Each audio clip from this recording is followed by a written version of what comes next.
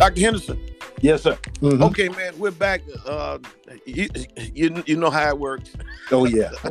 This thing. But we're on Real Will Radio, Late Bloomers University. We're on with Pastor Marty Henderson, man. Thank you again for joining and sharing with us from Gary, Indiana. I was just simply saying how much I admire you, man. Appreciate you, admire you, respect you, and you've been a blessing to not only me and on behalf of others who have not said it or will. I'm saying it, man. You've been a blessing to all of us who have watched you over the years, man. How are you doing, man? Well, I'm doing pretty good. Thanking the Lord for just another day. You know, I'll be celebrating 15 years at peace on Sunday. Come on, man. Oh yeah. Happy anniversary. Has it been a long 15, short 15? Ooh, no.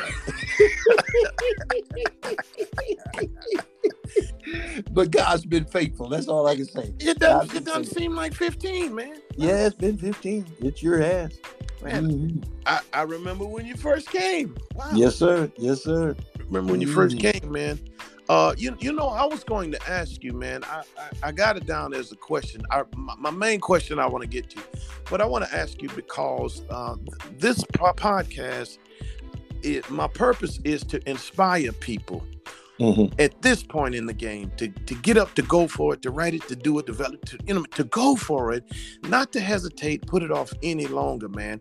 And with that comes this thing of transition. And so I want to ask you. You know, these big, you know what I used to say, if I said the other day, I said, it's different when you're forced to make change.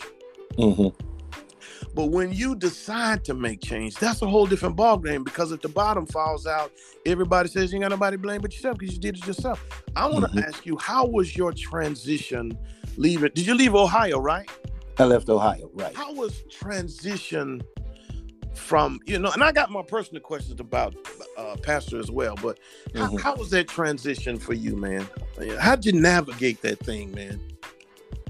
Well, you know, it was truly the call of God. Okay. You know, because I watched Peace Baptist Church for about 2 years. Okay.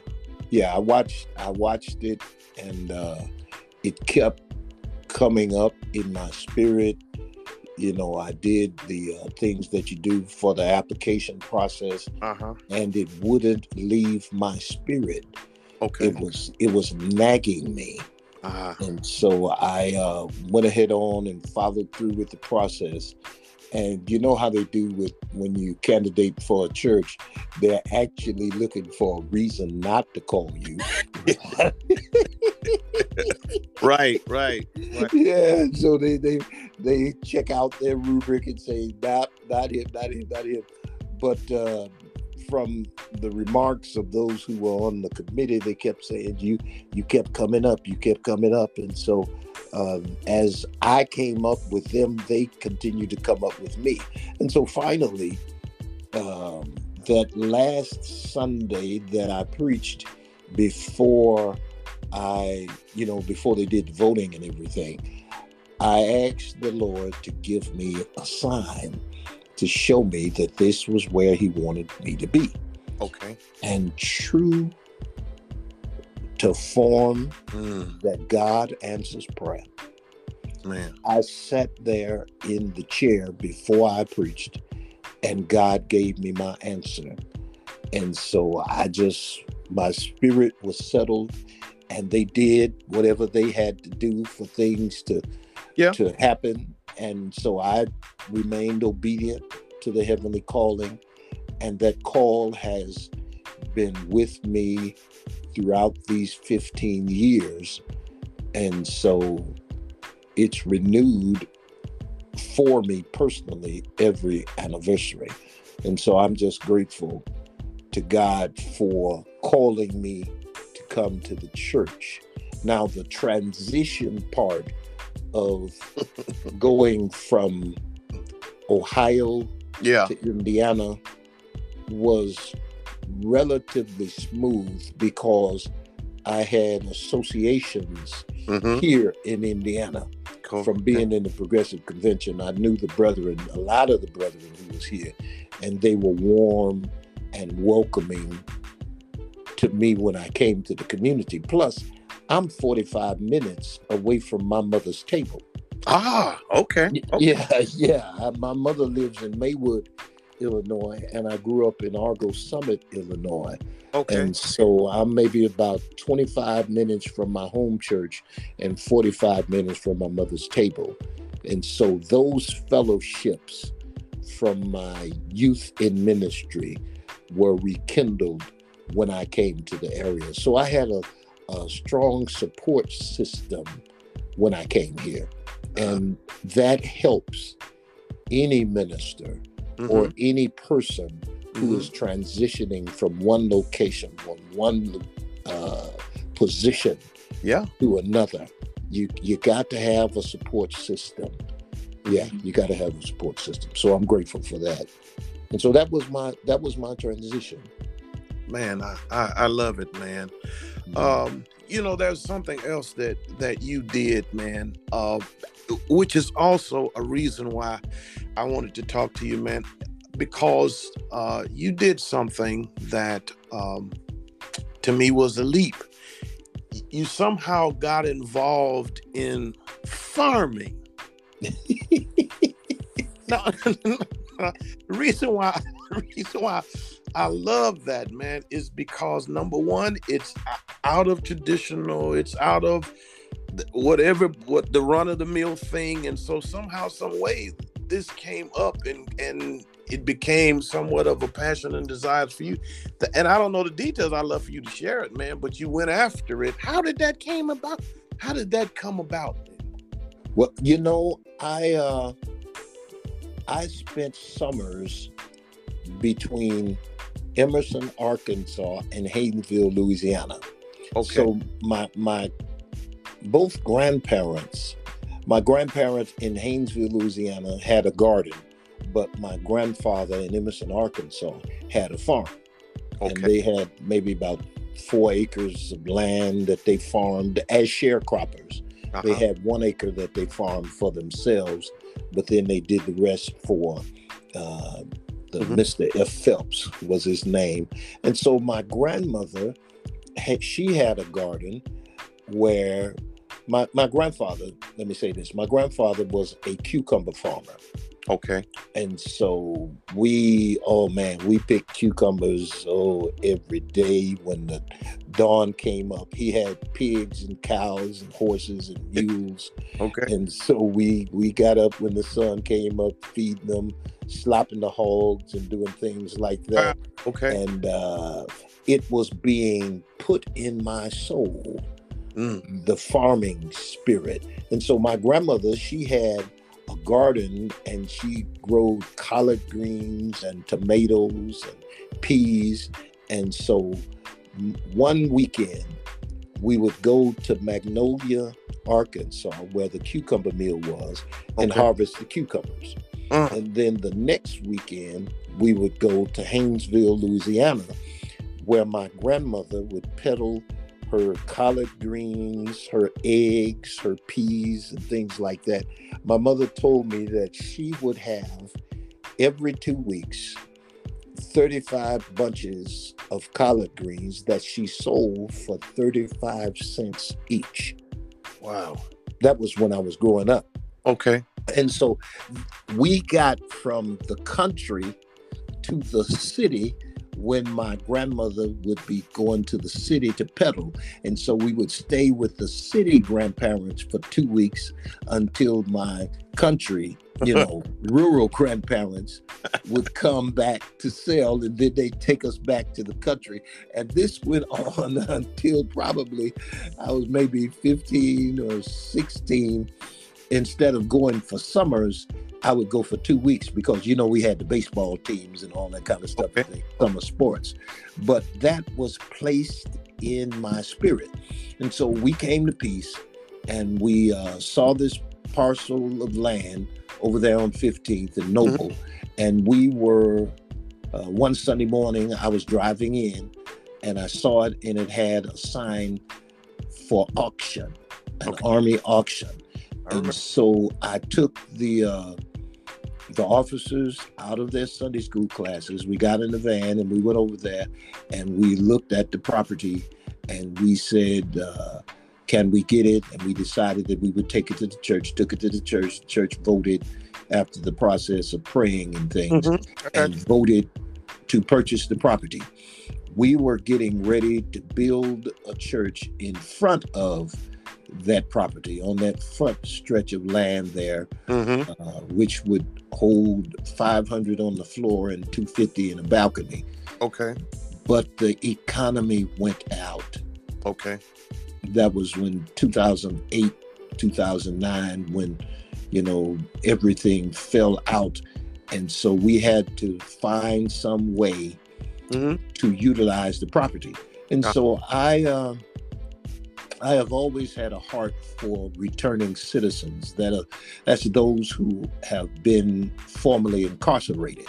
Okay. And so we developed a program where we would teach the formerly incarcerated and youth the principles of urban farming. And so I went to Growing Power in Milwaukee, took a course on commercial urban farming, took a course at the University of Illinois Cook County Extension Services on urban farming. And so I became a commercial urban farming, a master urban farmer, and a master gardener. Look there. Okay. Yeah. All the while trying to pastor. And all of this was going on when I was the president of the state convention also. Okay. And so I would do that, and I would just have a wonderful time because I was meeting the formerly incarcerated, getting an opportunity to witness to them. Several of them we have helped to get in different jobs here and there, and so I just contacted Work One, because that's who we got the formerly incarcerated through, to tell them that we're going to start on April 1st with our summer program. Okay. And so that's what we've been doing probably for the past 5 years, doing that urban farming. We have a youth component, growing youth through farming, and then we have the urban agriculture entrepreneurial internship program where we teach the formerly incarcerated and the hard to employ the principles of urban farming, so that at the end of their 12-week paid internship, they will have the beginnings of a business plan if they want to do some farming, some gardening on themselves. When Karen Freeman Wilson was the mayor, I went to her and petitioned her to see if the city would give the graduates of the program a lot for $1 a year, and that would become their business. Okay. But she, transitions out of office before we had a chance to bring that to pass. Okay. But that's what we're doing. Even right now, we have a memorandum of understanding with Purdue University to do what is called aquaponics. Aquaponics is growing vegetables in water using the minerals and nutrients from fish waste. So it's a symbiotic relationship between the plants and the fish and the water. And so we'll be growing vegetables. We already have the model for that on our property, but before the end of this semester, the program should be up and running. That's one phase of it. And another phase is solar panels, alternative sources of energy to give the electricity for that program.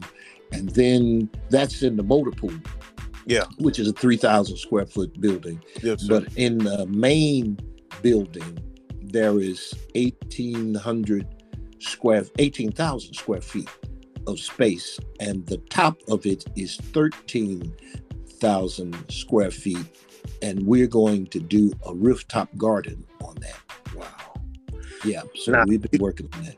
You know, you've totally blown me away here, but but it all says one word to me: visionary, man. So I know there's been opposition with it. So I want to ask you early on my question. I want to ask you, when did you know that Marty Henderson was different? And the second part of it was, when did you become okay and at peace with Marty Henderson being Marty Henderson? You know, that's a good question, because it took some time.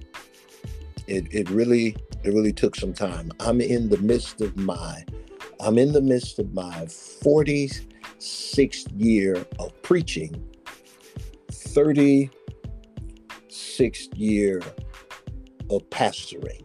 Wow. And so I'm at my fourth church. Okay. And so I have always had this as my modus operandi, and I've taught it to my children and my youth wherever I am. And that is to find the thing that you wake up and enjoy and can't wait till you get an opportunity to do it, to the extent that when you go to bed at night, you're saying, doggone it. Yeah. I gotta stop. I wish I had a couple of more hours to do what I want to do in this day. But then you wake up in the morning and say, hallelujah. Yeah. I get a chance to start it all over again. So that has been my motivation. While I was in school, my classmate from ITC, Morehouse School of Religion, my roommate, I talk to him about every week, and he does the Facebook Live, and whenever I chime in, he tells the story that I used to say to him, boy, you better start reading some books, because my mother started my love for the scriptures and for studying when I was a child, because we did have Sunday school at home because she was a Sunday school teacher. But she bought me my first set of Matthew Henry commentaries in 1976. And so I've always had a desire to get knowledge, to get Bible knowledge, that whatever it is that I'm in or whatever it is that I'm dealing with, I would buy a bunch of books and read them. Yes, sir. So as it is today, I have my theological library, my preaching library, my pastoral library, Christian education library, but I also have my farming library. I have my farming library. And so I just love to grow myself. And let me say this about that. If you're in ministry, if you are in anything, you have to be a self-starter. You can't wait on people to get excited about what God has called you to do and what he's planted in your spirit. And even if you're the only one, God forbid that you should be the only one who's disappointed in a project. That's why you cast your vision. But if you are disappointed, wonderful.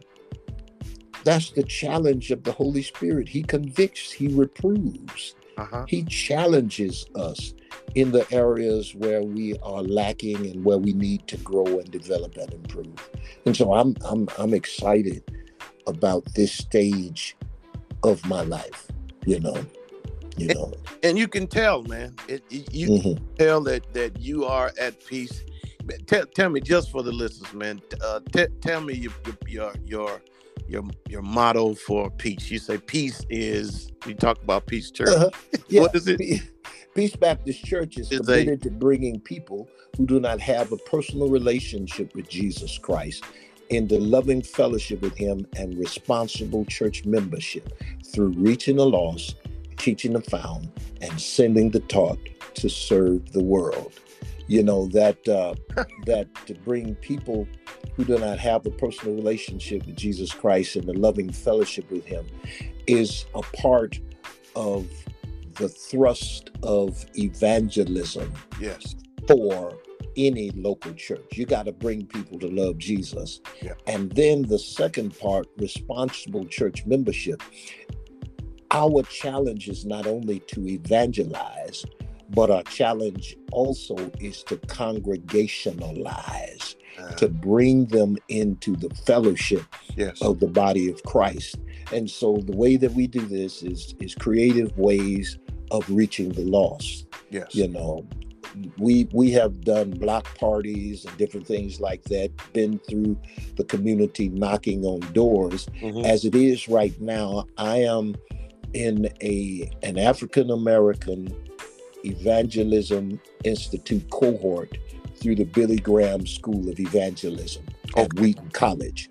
And so I am growing in different creative and dynamic ways of doing evangelism. And so we reach the lost. Yes, sir. That's evangelism. We teach the found. That's discipleship. We send the taught. That's mission. To serve the world. That's outreach. Man, I love that, man. Every time I would hear you recite that, you also say something about peace is not this, peace is what, you know what I'm talking about? You know what? Yeah. Peace is more than our name. It's our lifestyle. I love it. You know, it's interesting how that came about. Okay. You know, I'm gonna say this, and you know, if you go to a church where the name is peace, where the name is victory, or anything like that, it's probably a group that made it through some hell. They've had to fight and to go through some things. And so their name is called peace. Finally, we had peace, or finally we have victory, you know, new beginnings or something like that, you know. And so my first Bible class, well, let me be transparent. The first Sunday that I became the pastor of Peace Baptist Church, I was presented with a petition from a group of members who wanted me to do this and to do that. And I'm saying, I just got here. Right. Okay. I don't know nothing about this church. I really don't know. God called me here, but I don't know nothing about this church. And so the Lord led me to Philippians chapter 2, where it talked of having the same mind and speaking the same thing. Yeah. And as I was teaching, I said, we got to be at peace with one another. And peace has got to be more than our name. More than a name. It's got to be our lifestyle. And from that moment on, I said, say with me, peace is more than our name. Peace is more than our name. It's our lifestyle. It's our lifestyle. And that became the mantra. That so resonated with me, man. And I'd always remember that, man. I was like, man, that was so beautiful. You've always been so articulate, man. You can tell. People say it all the time. Leaders are readers, and readers are writers, and and I want to thank you as well, because along my journey, you've always been an encourager as well of me writing and me finding my way as it relates to just writing, the passion of writing, man, and just articulating it through words. And so I thank you for that as well.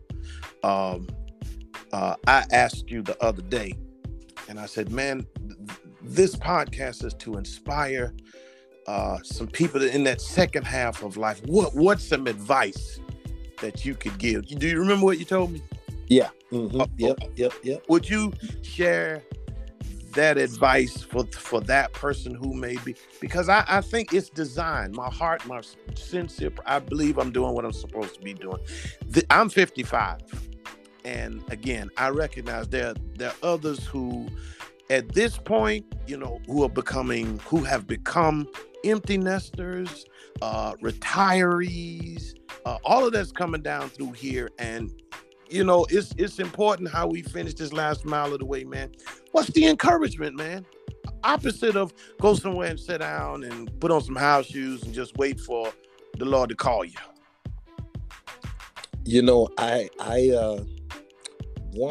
I studied leadership, and John Maxwell, yes, sir, was a mentor to me in a real sense. I was a part of a pastor's roundtable when I was there in Georgia, and we met once a month for 2 years. Okay. And he just poured into us, and his associates, they poured into us. And there was one lecture that he gave, and I don't know the title of it, but the message of it was, is it time to retire or to re-enlist?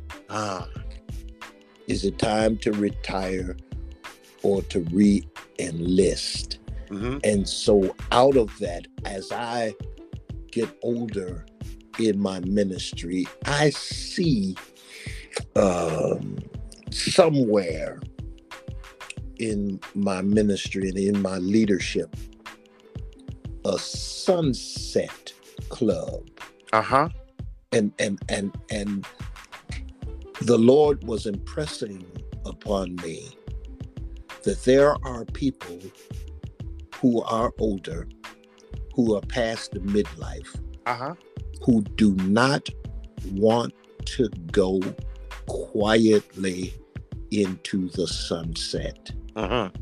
They still have a lot of life, and they still have a lot to contribute. Yeah. So to those people, I say, don't retire, but re-enlist. So how do you re-enlist? Yeah. One thing is, you've got to see yourself included in your future. You've got to see yourself included in your future. A lot of people will go quietly into the sunset because they believe that they have nothing to contribute. They've done all that they can do, and they deserve to get under a shade tree in a hammock and get some mint julep and just spend their day doing nothing. Right. But the world didn't stop just because you reached a certain age. Wow. You've got wisdom. Yes. You've got experience. You've got knowledge that you can pour into somebody else. And so you have to see yourself doing that. Yes, sir. Walmart, boy, they cornered the market a long time ago. Yes, sir. When they brought those retirees out of retirement and made them greeters. Greeters, right. Welcome to Walmart. Right. They weren't doing nothing. They were just staying home, watching Days of Our Lives, the General Hospital. Yeah. And they got them up, got them out, and gave them a chance to contribute. Man, they're some of the warmest people, friendliest people you want to meet on earth. Yes, sir. Those greeters, they're making a contribution because they see themselves as a part of their future. Second thing. I don't know that I said it in these words, but continue to grow. You've got to feed yourself. My mother is 93 years old. She does crossword puzzles. Okay. You hearing what I'm saying? Yes, sir. She's constantly keeping her mind fresh and going. You've got to continue to grow. You can't you got to find something. If it's something that you wanted to do 20, 30 years ago, go back and pick it up and do it. Go pick it up and do it. Because one of the worst things that can happen to a person is that they come down to the end of their life and have regrets. Yes, sir. You don't want to have regrets. You might not accomplish everything that you set out to do, but at least you are working on something. You know, you've got to do that. Go back and capture yourself and feed yourself. Constantly grow. You've got to constantly grow. You've got to constantly grow. Third thing, I don't know that I said it like this. I wrote them down. Wrote them down. Tell me what the word. Then I could elaborate on. The first thing you said was envision yourself. Yeah. Envision the future with you in it. You said with you in it. You got to be in it. The second thing you said was renew your mind. You said renew your mind. Yes.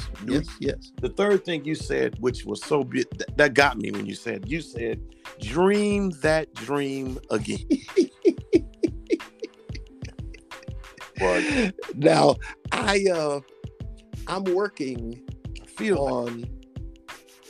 actually working on several books right now as it is. Okay. You know, several books as it is. I had said a long time ago that I was going to write some books on this and that, but the book of James really captured me. In fact, that was the first book that I taught for Bible class at my first church. Okay. Yeah. And so I went back and I'm doing an exegetical study of the book of James. So it's not simply a collection of sermons.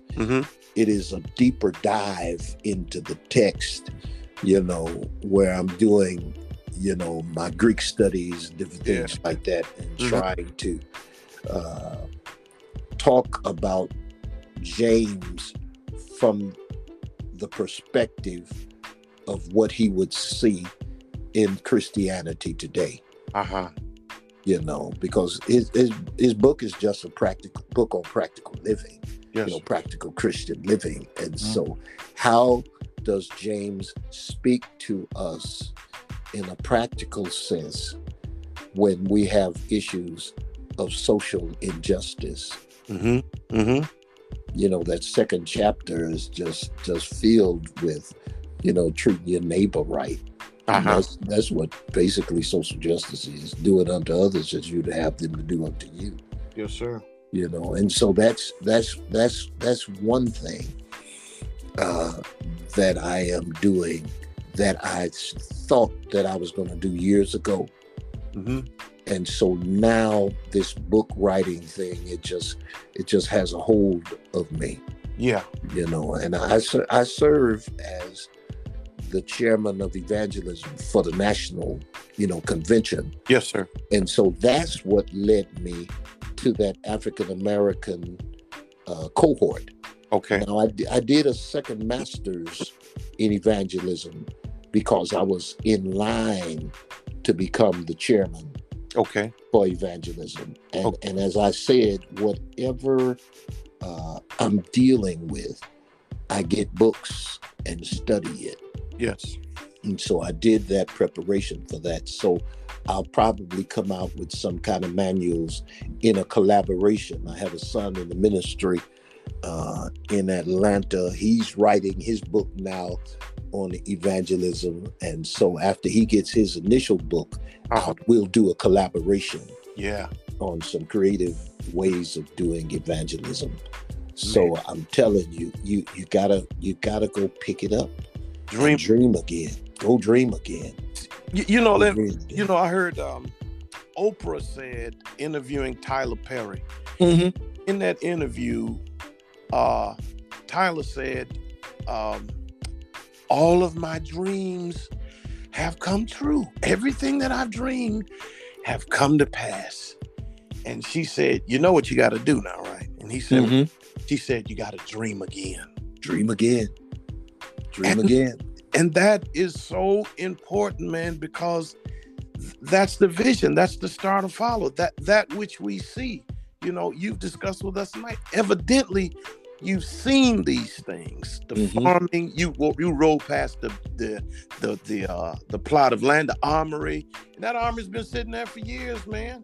But when you rode past it, you saw something totally different that others that have been around for years didn't see it, man. And so it's just amazing, man, to dream again. And there's somebody, I think, that just, again, some of us, we're forced into working jobs, taking care of our children, doing all of these things that have, not that we've not been doing things, but we've been doing things to occupy our times and to help us provide for others. But then, sometimes God gives us a window whereby we can dream again, and we can go back and look at, like you said, that what did I want to become in the beginning, and there may be a chance again, just to simply dream again. I'm saying just dream again, man, because it does what you started out saying.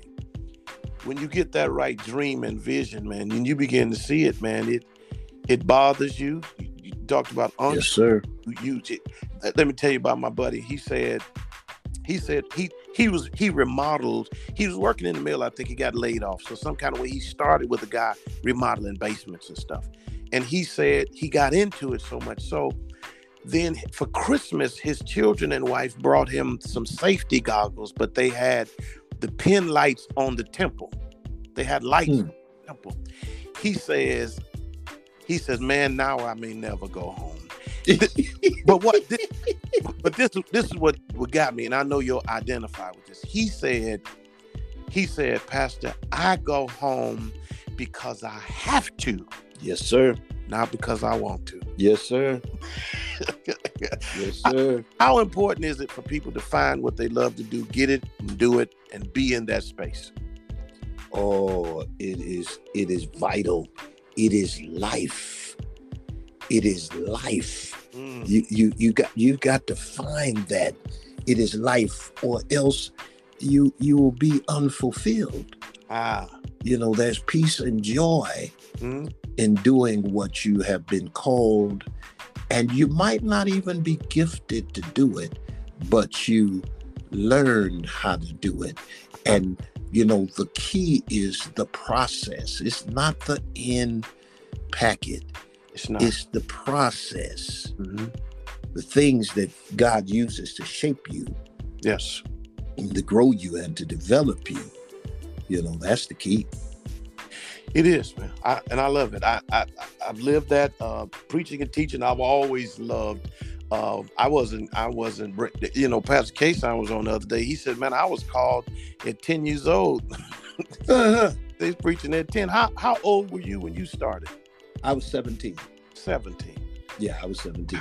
Early. The day before my 18th birthday, I preached my first sermon. Wow. And it's just something you gotta love. It's just a love and a passion. And it's my argument. It's another reason why I'm on. It's my argument that people who are making a living off of and surviving and taking care of loved ones based upon a gift, a talent that you have, I think it's our responsibility to help others find and point them in that direction, to help them get to where they're supposed to be, especially if it's brought us to where we are. Oh, yes. By far. The world is a better place, man. We know that even in church function, man. Everybody singing shouldn't be singing, and everybody. I know you did it because your mama did it, but and you decided, but everybody is not. That gift of thing is really good. Man, thank you so much. I want to ask you, what might be your encouragement to somebody here? Again, these people. I hope everybody pitches in and joins, but there's somebody that needs some encouragement, man. How might you encourage them in days like these?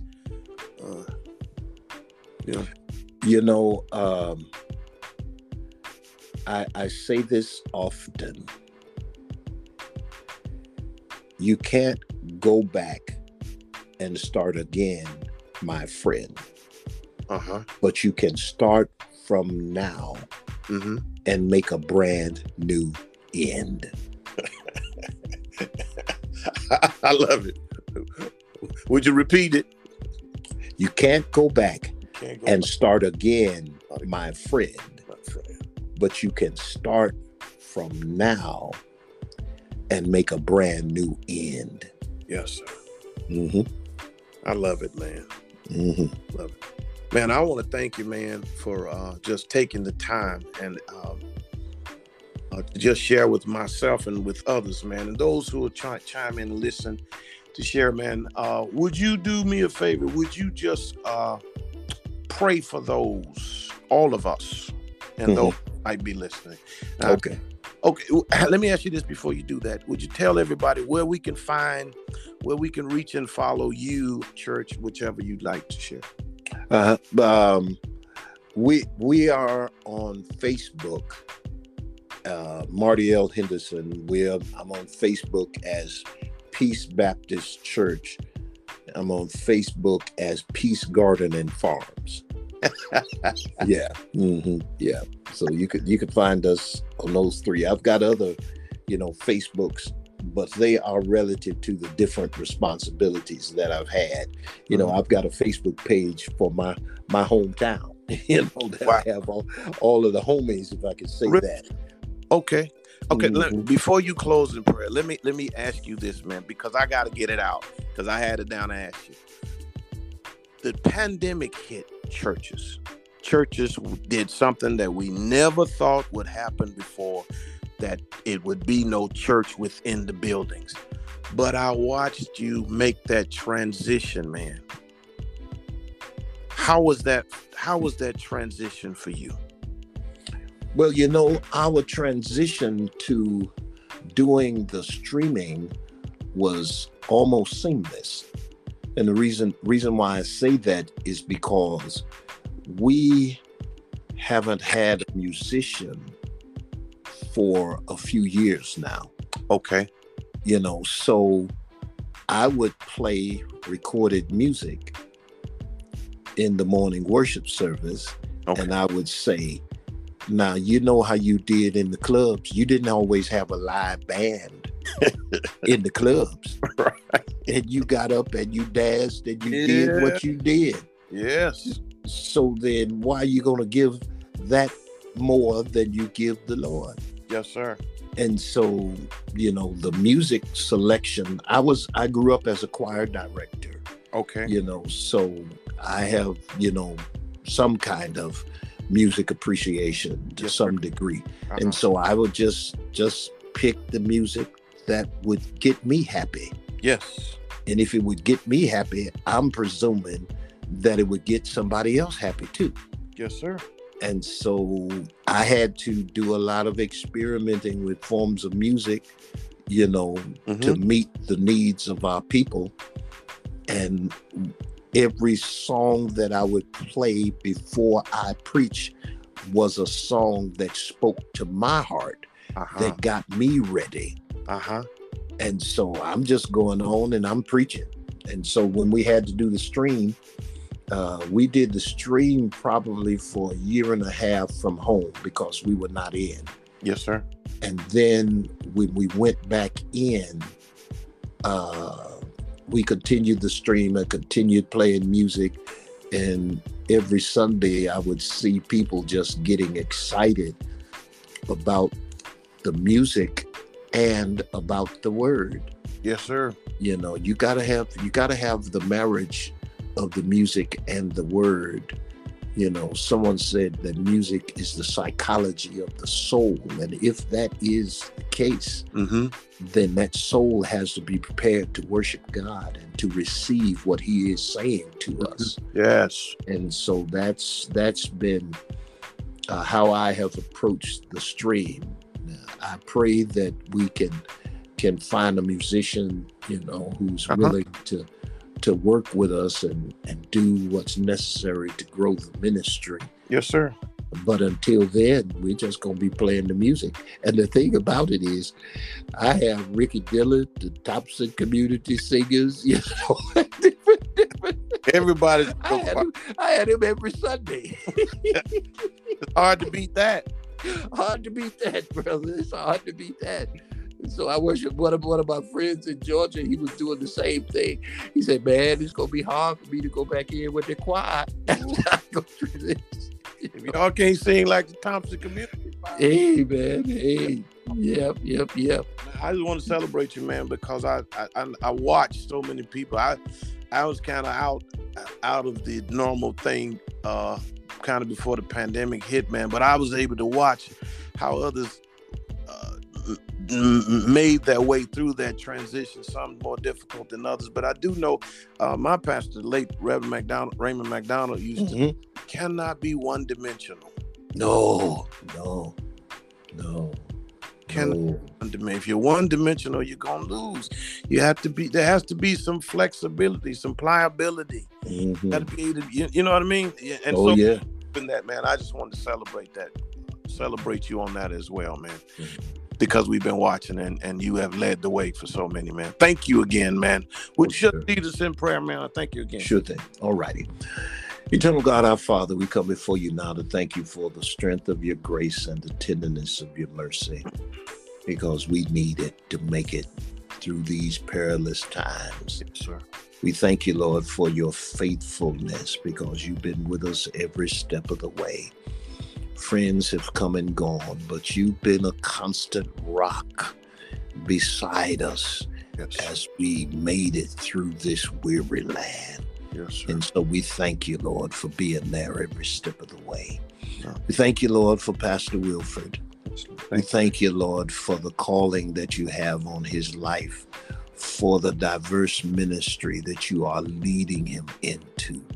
You've poured so much into him, oh God, and we know that you said, to whom much is given, much is required. So we ask that you would continue to make him a faithful steward of the resources that you have given to him. Yes. Bless his family, Lord. Strengthen and keep them is our prayer. We pray, Lord, for those who would be listening, who are standing at the crossroads of life, wondering which way to go. We ask, oh God, that you would start a fire within their souls. Yes. Lord, we ask that you would present a discontented spirit to them to the degree that they cannot remain in the same place doing the same thing. So, Lord, we ask that you would give them renewed vision, renewed purpose, renewed goals, Lord. Yes. That fire that was there, rekindle it, Lord. That passion that was there, put a spark in it right now. And then that person who feels like they're at the end of the road, bless them to know that you said, let everything that hath breath praise the Lord. Yes. As long as there's breath in their bodies, the gifts that you have given to them, let them be used to give you glory, honor, and praise. Yes. The person who feels as if there is no hope, speak to their hearts right now. You set Ezekiel down in the midst of a valley that was full of bones that were very dry. And you called him to do a work even there in the valley of dry bones. Father, that person that feels like they're in that valley, we need you to speak to them on tonight and encourage them to see what you see, not only in the valley, but what you see in them. Yes. Encourage them, Lord, to run and not be weary, to walk and not faint. Help them to hold on to you, because somebody's needing them right now. Yes. If they're not sharing their gifts, there's some gift that's missing within the body, within the fellowship. There's some work that only they can do. So inspire them to get excited again. Yeah. To do the work that you've assigned to their hands. And then, Lord, every pastor in particular, We pray for them right now. Yes. You are bringing us through this pandemic. You brought us from a mighty long way. We never envisioned that we would be where we are right now. But Lord, you have brought us through. Yes, Lord. And because you brought us through, give us the strength, vision, and passion to keep on running and see what the end's going to be. Yes. And we'll give your name glory because you're good. Praise because you're God, and honor because you are worthy. Yes, Lord. For it's in your wonderful name that we do pray and we ask it all. Hallelujah. And amen. Amen. Amen. And thank you so much, Pastor. I really thank you, brother. All right, we'll be talking, man. Thank you again. Okay, look forward to it. All righty. All right. Take care now.